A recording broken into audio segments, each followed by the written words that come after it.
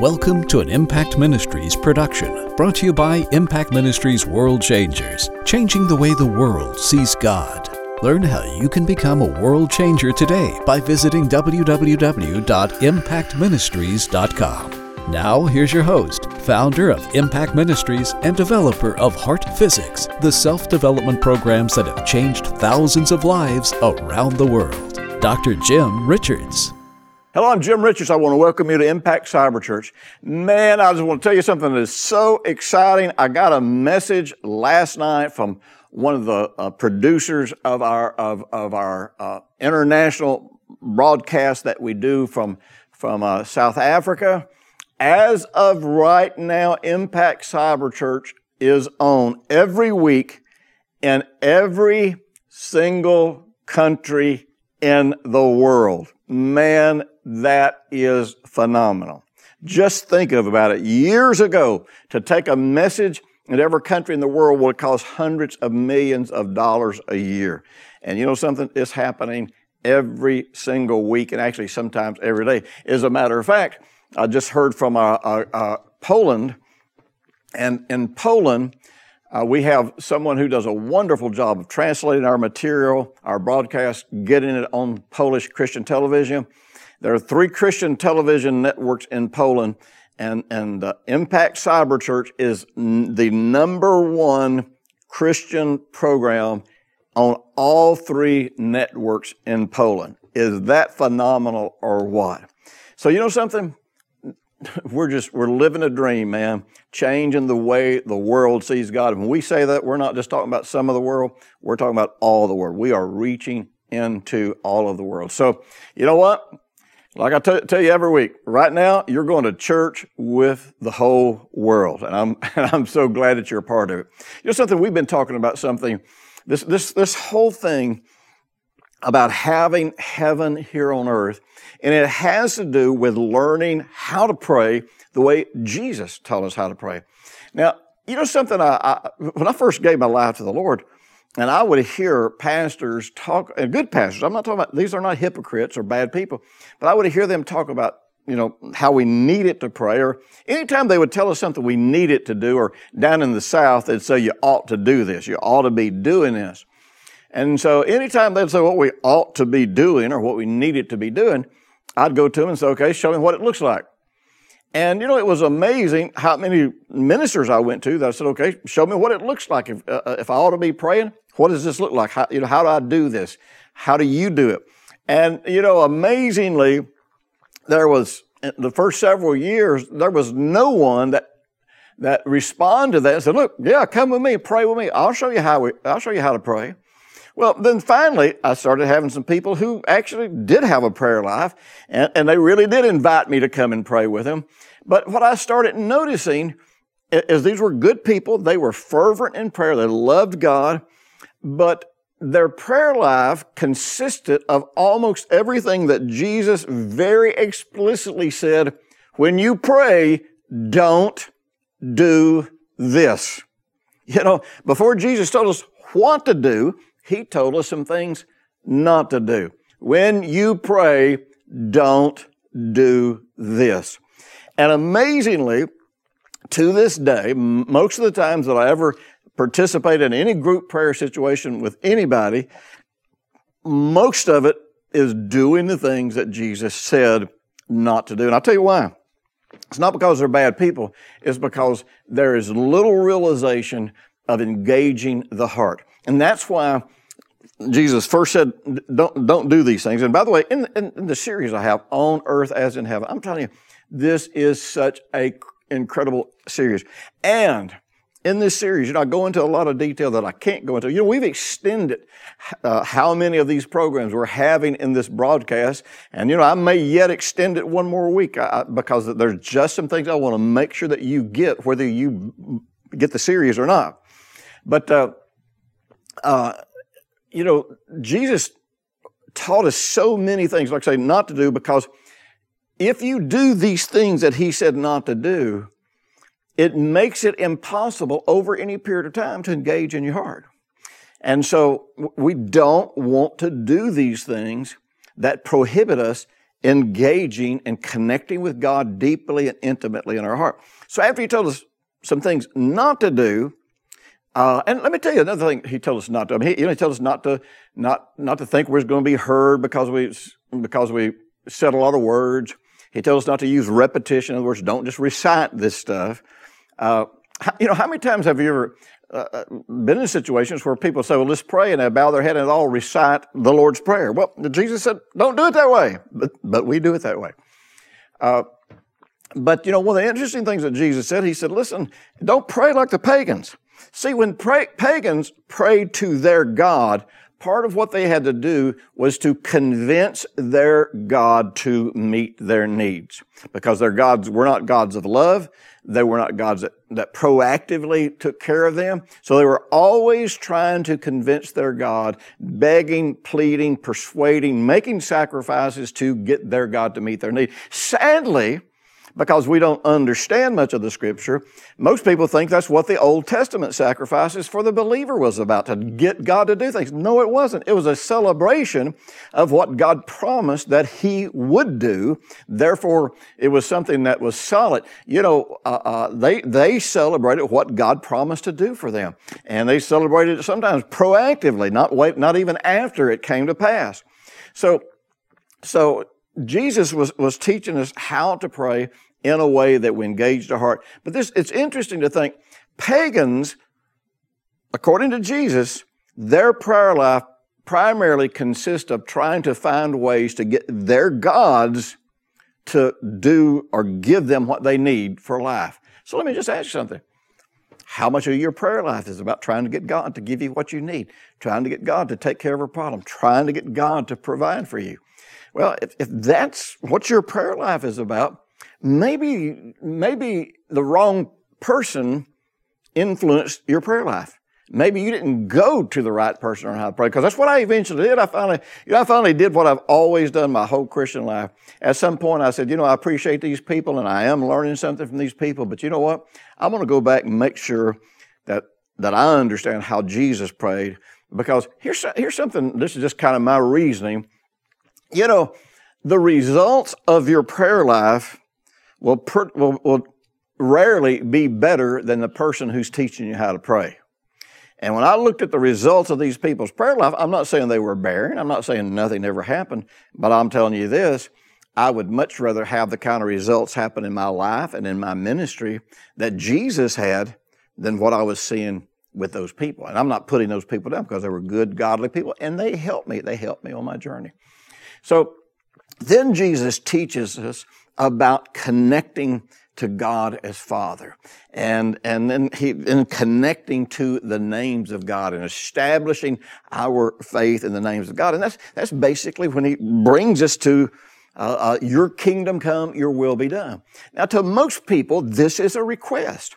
We have the idea that we're begging God to bring His kingdom here to planet Earth. We're begging God for His will to be done here on planet Earth. This is not a prayer where you are asking God to do something. This is the place where, in the Hebrew, it's a little more forceful. In the I believe it's called the New Man Bible, which is a little closer to the Hebrew. It's not absolutely true to the Hebrew. And in the New Testament, it's a little truer to the Aramaic, which the Aramaic preceded the Greek translations. But in the New Man Bible, one New Man Bible, it's more like, right now, your kingdom come. In other words, that was not something you were commanding God to do. That was something you were commanding to happen in the life, or in your life, in the world around you. Right now, the will of God be done in this situation. Now, I'm going to just tell you something. Not many people have the confidence to do that. We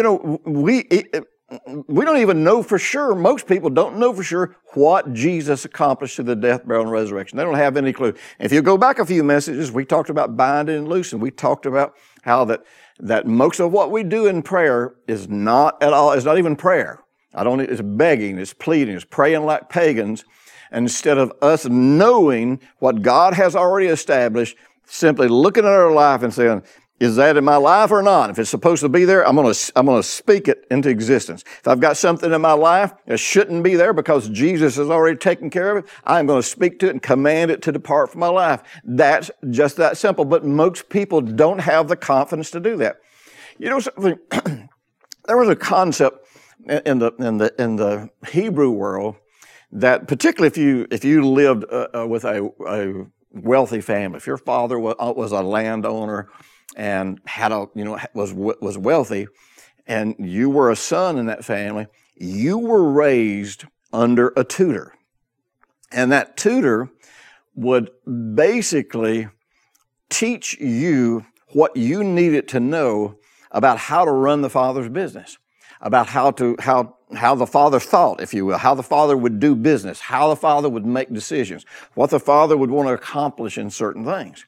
And so this tutor didn't come and teach you what he wanted you to know. This tutor came to make sure you understood, if you will, the mind of the Father. You know, Jesus said something in John 15, verse 14. He says, "You are my friends if you do whatever I command." Now again, that word command gets a negative connotation, much more so than it really means in the original language. Remember, the word commandment, particularly in the Hebrew, has to do with a prescription. And I don't want to dive off into this because I don't have time for it, but don't turn that legalistic. But then he says something in verse 15. He says, "No longer do I call you servants, for a servant doesn't know what his master is doing." Now, we talked about this. This is the reason, the very beginning of this thing, Jesus is like, you've got to be connected to God as your Father, not to God as your master. You can't have a slave's mentality, a servant's mentality, where you're there begging for crumbs and begging your master to do something because you have no authority or you have no rights other than what he individually gives you permission for from time to time. And so, you know, the problem is we are not connected intimately to God as the Father, and we are not surrendered to Jesus as Lord, who was the ultimate teacher, trying to show us how to be like the Father.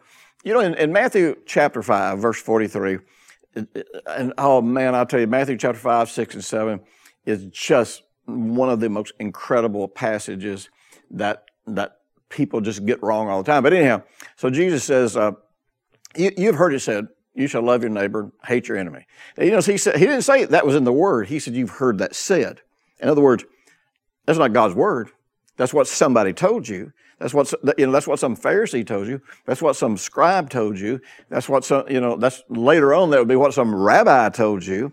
He said, but I say to you, and this is what God had said to him back in the Old Testament, love your enemies, bless those who curse you, do good to those who hate you, pray for those who spitefully use you. And verse 45 says something that gets lost in the translation. He says, that you may be sons of your Father in heaven. Now, people read that and they say, okay, so I've got to do those things to become a son of God. No, we become sons of God through faith in the Lord Jesus Christ. The concept here is that you may be sons who are like your Father, who represent your Father, who are in harmony with your Father. Because your Father, he goes on to explain, because your Father makes a sun to shine on the just and the unjust. In other words, God's good to everybody. And if we want to be like our Father, if we want to be sons who represent and look like and do business like our Father, then this is the kind of character we got to have. This is the kind of attitude that we've got to have. So, you know, the question is this: as a child of God, do you want to be like your Father? I've got a grandson that, honestly, if you look at pictures of him when he was 14, you just almost couldn't tell the difference of a picture of him at 14 and a picture of me at 14. And there have been times when I have shown my picture of some teenage year to my kids, and I'd ask them if they recognize that picture, and they would think that was my grandson. Well, you know something, a lot of times when your grandkids or your kids are like that, you know, they kind of feel a little proud that they look like their grandfather, or they look like their father, or they look like their mother. Well, you know, we should be that same kind of pride, not negative pride, but I'm talking about we should have this desire to look like God to the world. That when the world looks at us, they see the character and they see the nature of God, obviously. But it even gets bigger than that. You see, if I'm going to go out in the world, see, Jesus told us to go out in the world, and really in the Greek, it tells us to go out and do business and gain ground.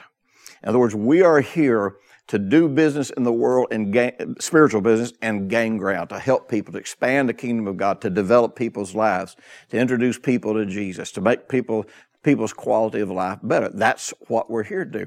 But the problem is we haven't been tutored by the Lord Jesus Christ and then personally coached and taught by the Holy Spirit, because we just came, got saved, had no idea what to do or where to go from there. Galatians 3:21 says something really interesting.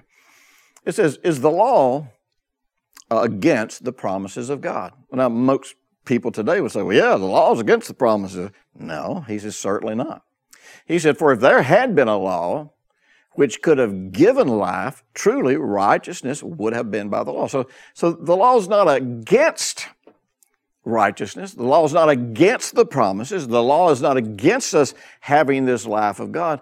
The law was just powerless by itself. It doesn't mean the law was untrue. It doesn't mean nowhere is the law labeled as bad or something being wrong with it.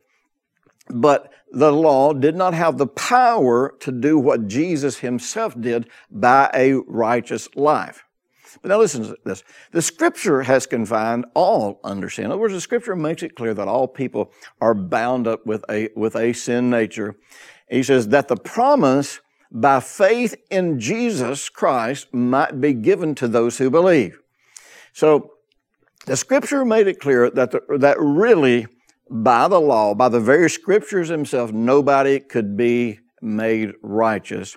But by faith in Christ Jesus, by faith in Jesus as Lord. Now remember, this concept of faith is not faith to try to get stuff.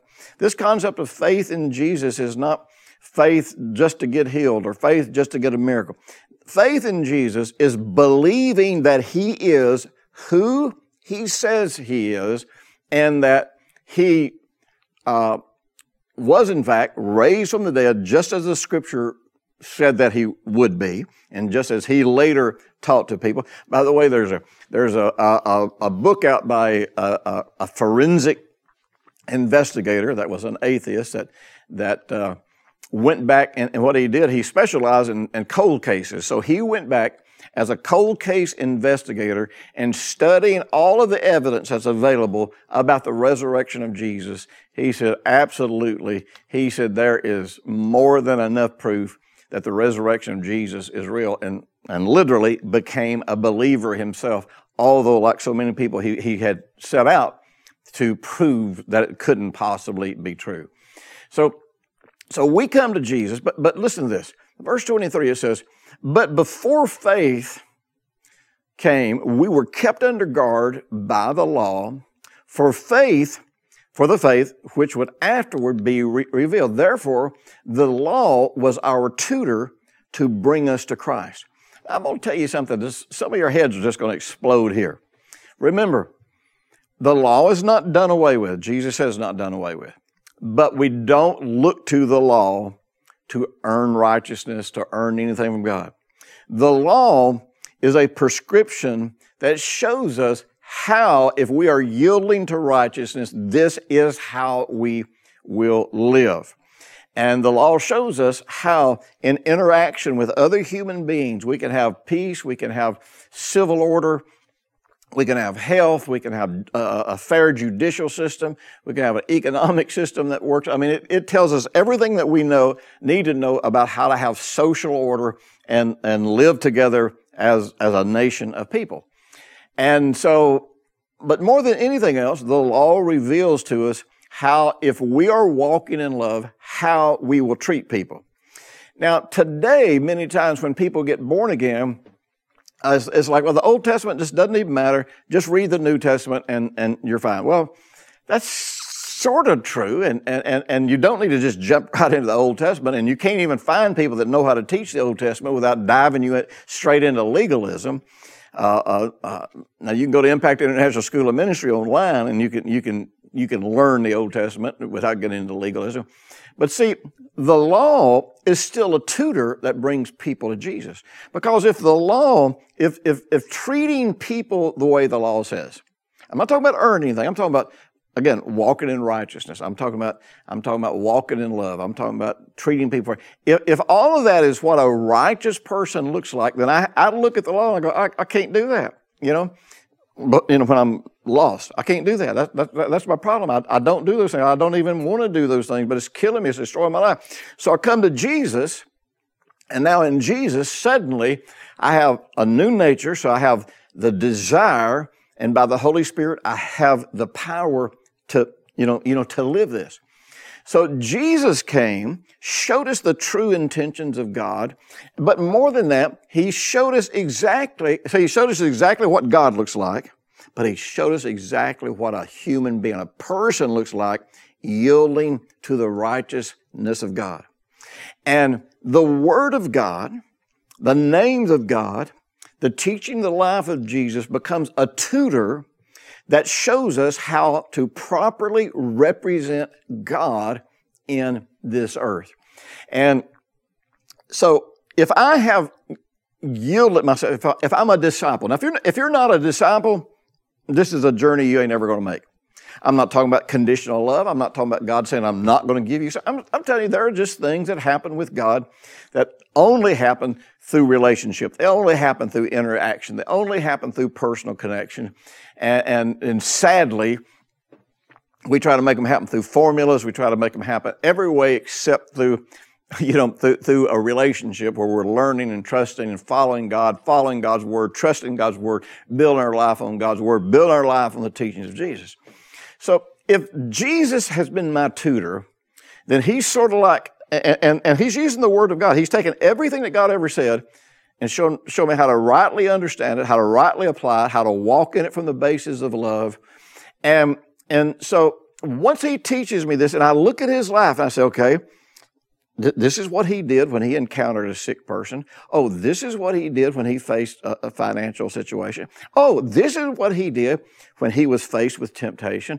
Oh, this is what He did when people treated Him wrong. So I look at all of that, and so based on all that, my tutor has taught me exactly what the will of God is. So it's like being this child who my tutor that he gave me has taught me exactly how to do business just like my father does business. So from that perspective, I should never, I say never, almost never have to ask God what His will is before I use my authority as a son to speak a situation into being or to send a situation away and bind it away from my life. But you see, we haven't been disciples. We haven't been tutored. And again, this is why Jesus said, look, know who God is. Connect to Him as Father. Connect to His names. Know what His names mean. And know because they're covenant names. They promise you. It's a covenant that says, this is who I am to you. This is who I will always be to you. I won't be anybody else to you. And keep my name holy. Don't compromise my name. Don't settle for something else other than my name. Well, one of the most interesting stories, and by the way, I haven't really gone into much about this series. Man, get the series On Earth as it is Heaven. I'm telling you, it's 12 messages. So it's going to be over 10 hours of, I think, incredible, life-changing teaching, not just about prayer, but about faith and about every aspect of how to avoid temptation, how to live in victory all the time. I'm telling you this, I am getting great feedback from this series already. People's lives are already being changed. So be sure and check it out. Now listen, here's the great thing. If you don't have the money to buy this series, you can go over to Impact Unlimited. And at Impact Unlimited, you can join our subscription site. And you can check. We may have some kind of special going right now. Sometimes we'll have specials where a person can get in for as little as $1 a month. Or for the first month. You'll have to go over and check it out and see. But at Impact Unlimited, you can get this full series just for pennies a day and have access to dozens of other series and other books. So check out Impact Unlimited, or if you prefer to own the CDs or own the MP3s, you can get them off of our website, impactministries.com. So be sure and check that out. And by the way, we will use finances come in from this to reach the ends of the earth. And as I said at the beginning of this program, we are doing just that. We are reaching the ends of the earth. Now, when you know what the will of God is, the way you use authority changes, the way you pray. Jesus, over in the book of Mark, we have this story about him being out in the boat and the wind arose and the wave arose and the storm came up and man, they thought they were going to die. And in the King James, it says that Jesus, and this is Mark 4:39, it says, he arose and rebuked the wind and said to the sea, peace, be still. Now, there's nothing wrong with that, nothing wrong with that translation. But in the Aramaic translation, which was what was originally spoken, that's not what he said. In the Aramaic translation, he said, surrender to the will of God. You see, when a policeman stands out in front of a car barreling down the road, and he throws up his hand, he knows that, because he knows what's right and wrong, he knows what's legal and what's not legal, he knows that his every action is backed up by the full force and power of whatever city government or state government or federal government that he represents. He's not just having confidence that you're going to stop because he threw up his hand. Well, see, when we know what the will of God is, we bind and loose. We establish the perfect will of God in our lives. We establish kingdom of living in our life because we know it's already been settled in heaven, and we do it with absolute, complete confidence. Listen, March the 11th, be ready for it. We're going to have a Learning the Love Language of God, where we're going to teach you how in one day you can study Hebrew and Aramaic, and you can understand these words of God that conveyed His perfect love and His perfect will in an incredible way. So if you don't have my app, get my app or get on my mailing list, because I'm going to send you out some information about it. This is going to be an incredible seminar you don't want to miss. Listen, take just a second, if you will, and if you're watching this on YouTube, and like this page. And if you want to hear from me every single day, download my app. I'll be sending you something encouraging every single day. And at just a moment, I want you to take just a second and be sure and subscribe to this YouTube page. I'll talk to you next week. Thanks for listening to the weekly Impact Ministries World Changers podcast with Dr. Jim Richards. If you like what you've just heard, we encourage you to share our web address, www.impactministries.com, with friends and colleagues. Be sure to check out the resources section of our website for previous podcasts and our videos. Join us next week for another great message by Dr. Jim Richards.